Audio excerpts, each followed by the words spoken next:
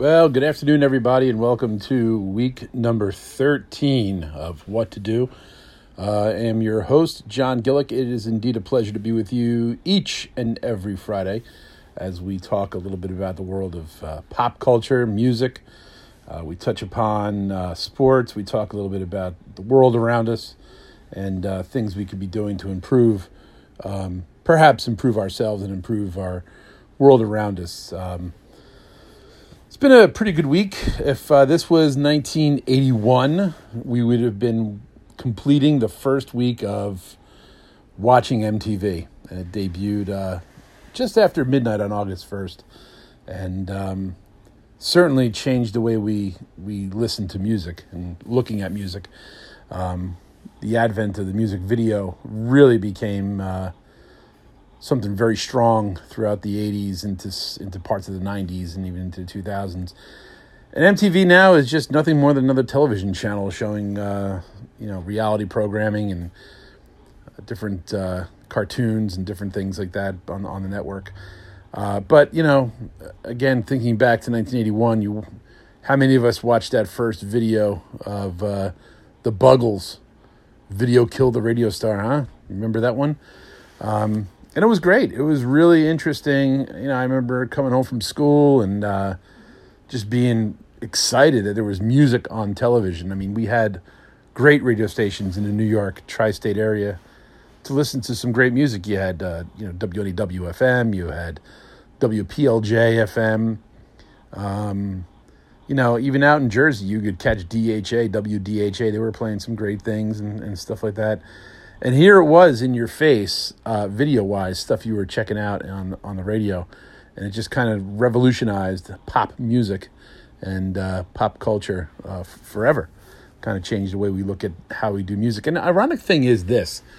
I've had many conversations about the world of pop music. And, there are those artists who are in the world who are very, very much in vein with that. Ariana Grande and people like Post Malone and folks like that, Lady Gaga. But who is doing the video work now? I mean, videos are being released, obviously.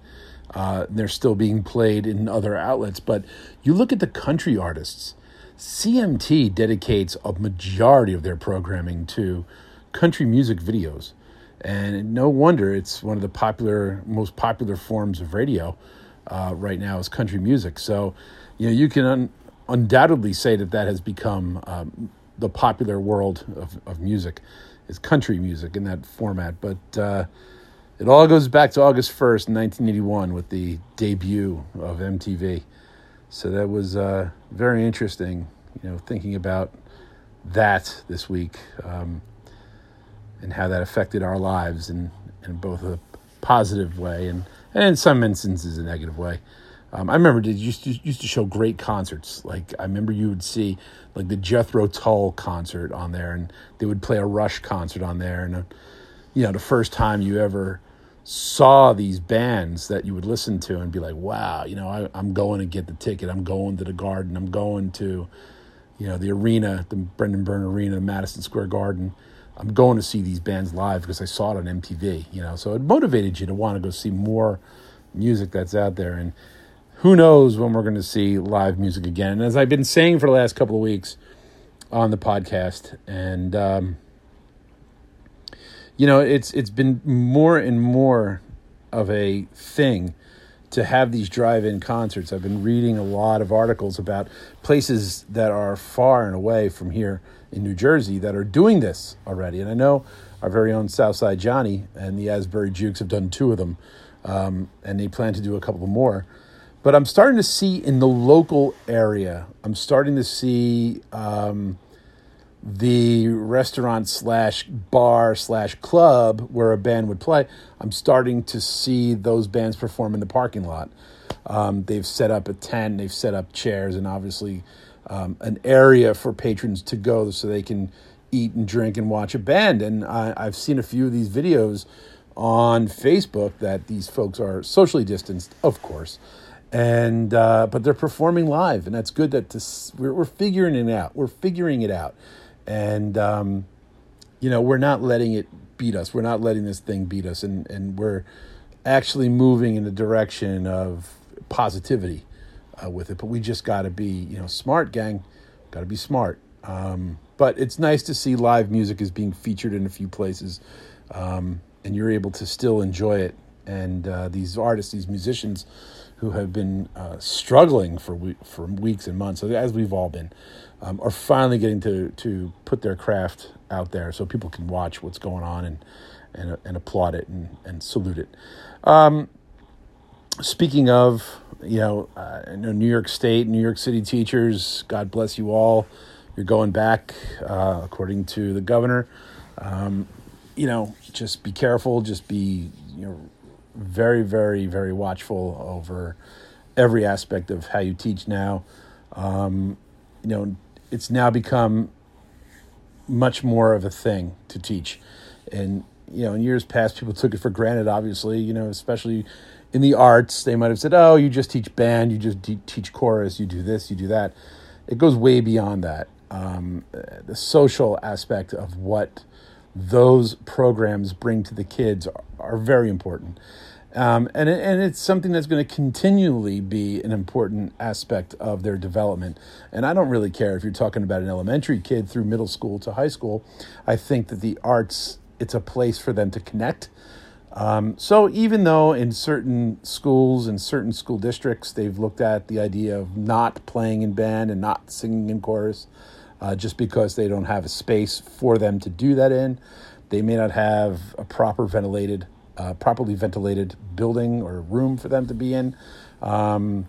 So other alternatives will come into place. And hopefully, we as teachers can get behind that and make it a little bit more than it would be for the kids. I know in my own situation, I'm going to be faced with multitude very different ideas on how to teach band.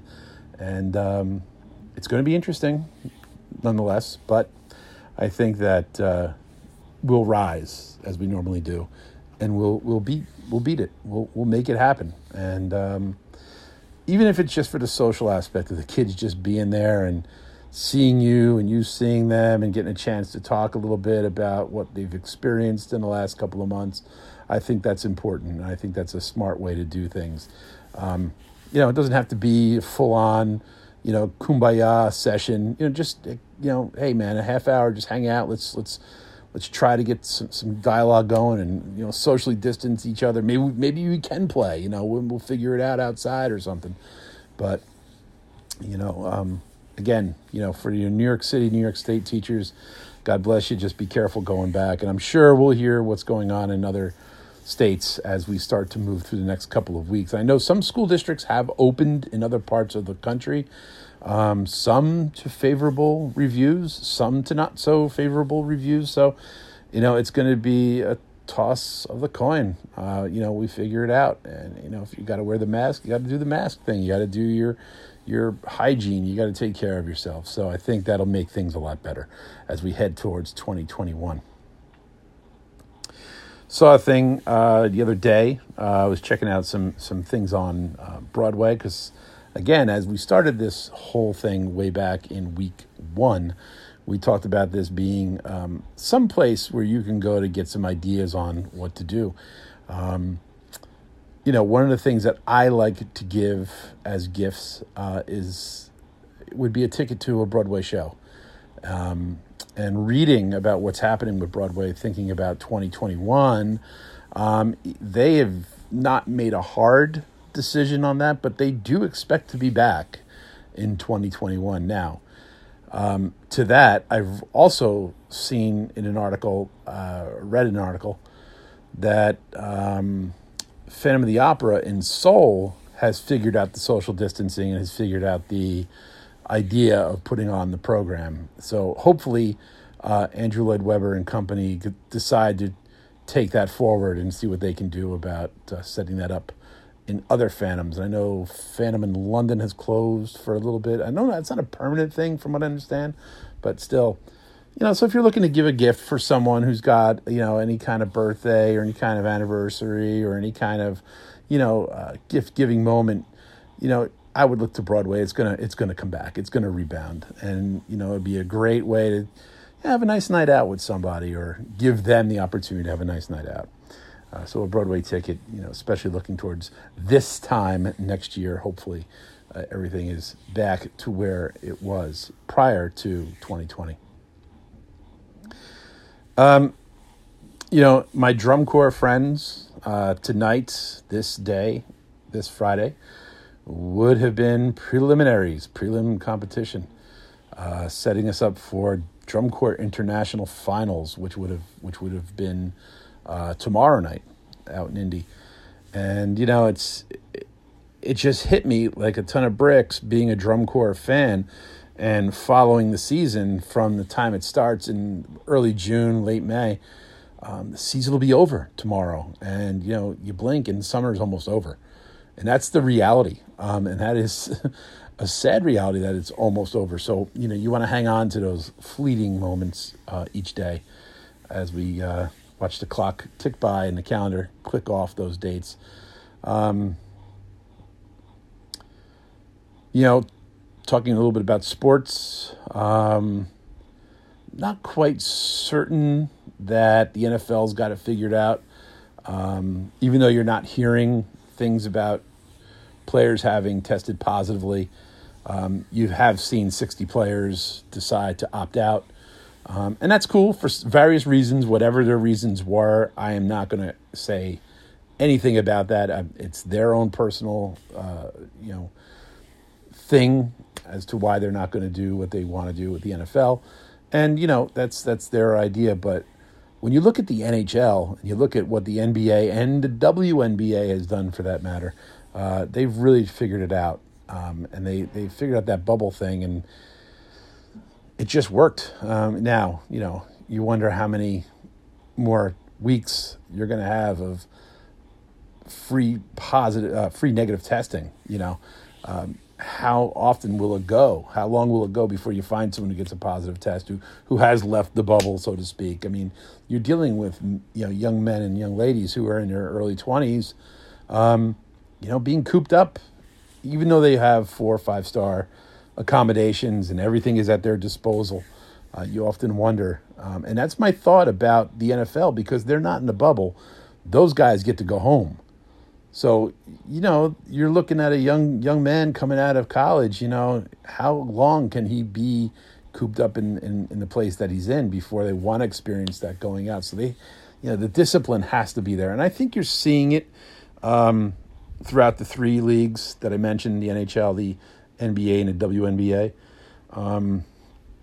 So I think it can be done, but they got to stay vigilant, especially in baseball. You're seeing a couple of more teams test positive for the COVID.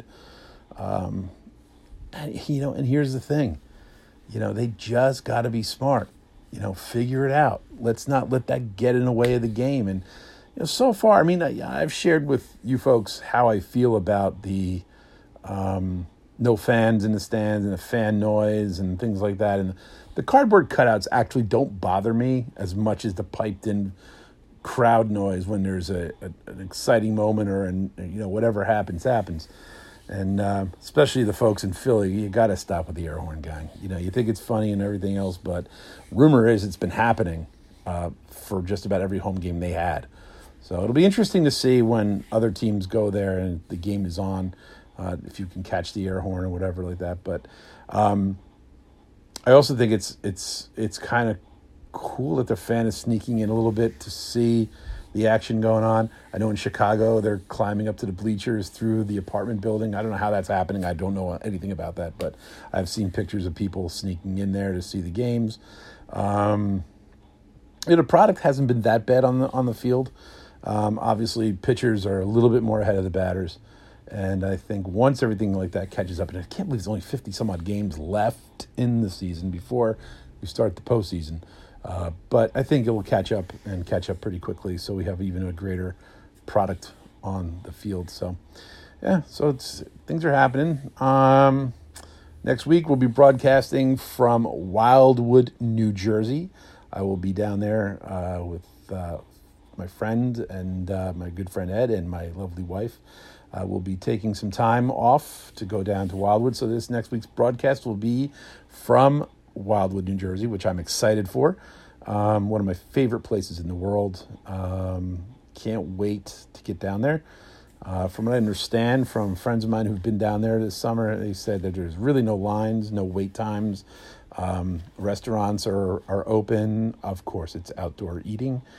So excited. I want to get down there. I want to get down there to get some great food and just relax and get away from it from a little while, which will be great. So again, next week, I'll be coming to you from Wildwood, New Jersey. So look forward to that. Again, if you want to get involved with the show, please reach out to me at jjg5150@aol.com. You can also find me on Facebook. It's John Gillick, and it'll be from Scotch Plains, New Jersey. Few of you have wanted to friend me on Facebook, and if you're going to do that, just write a little note that says, heard your podcast, really dug it, blah, blah, blah, here's what I think. And I'm always open to suggestions. And again, for those of you who are passing this on, forwarding it to others, great. I appreciate that. Tom Aiello has been a champion of this program. Thank you so much for all the listening and all the forwarding you do.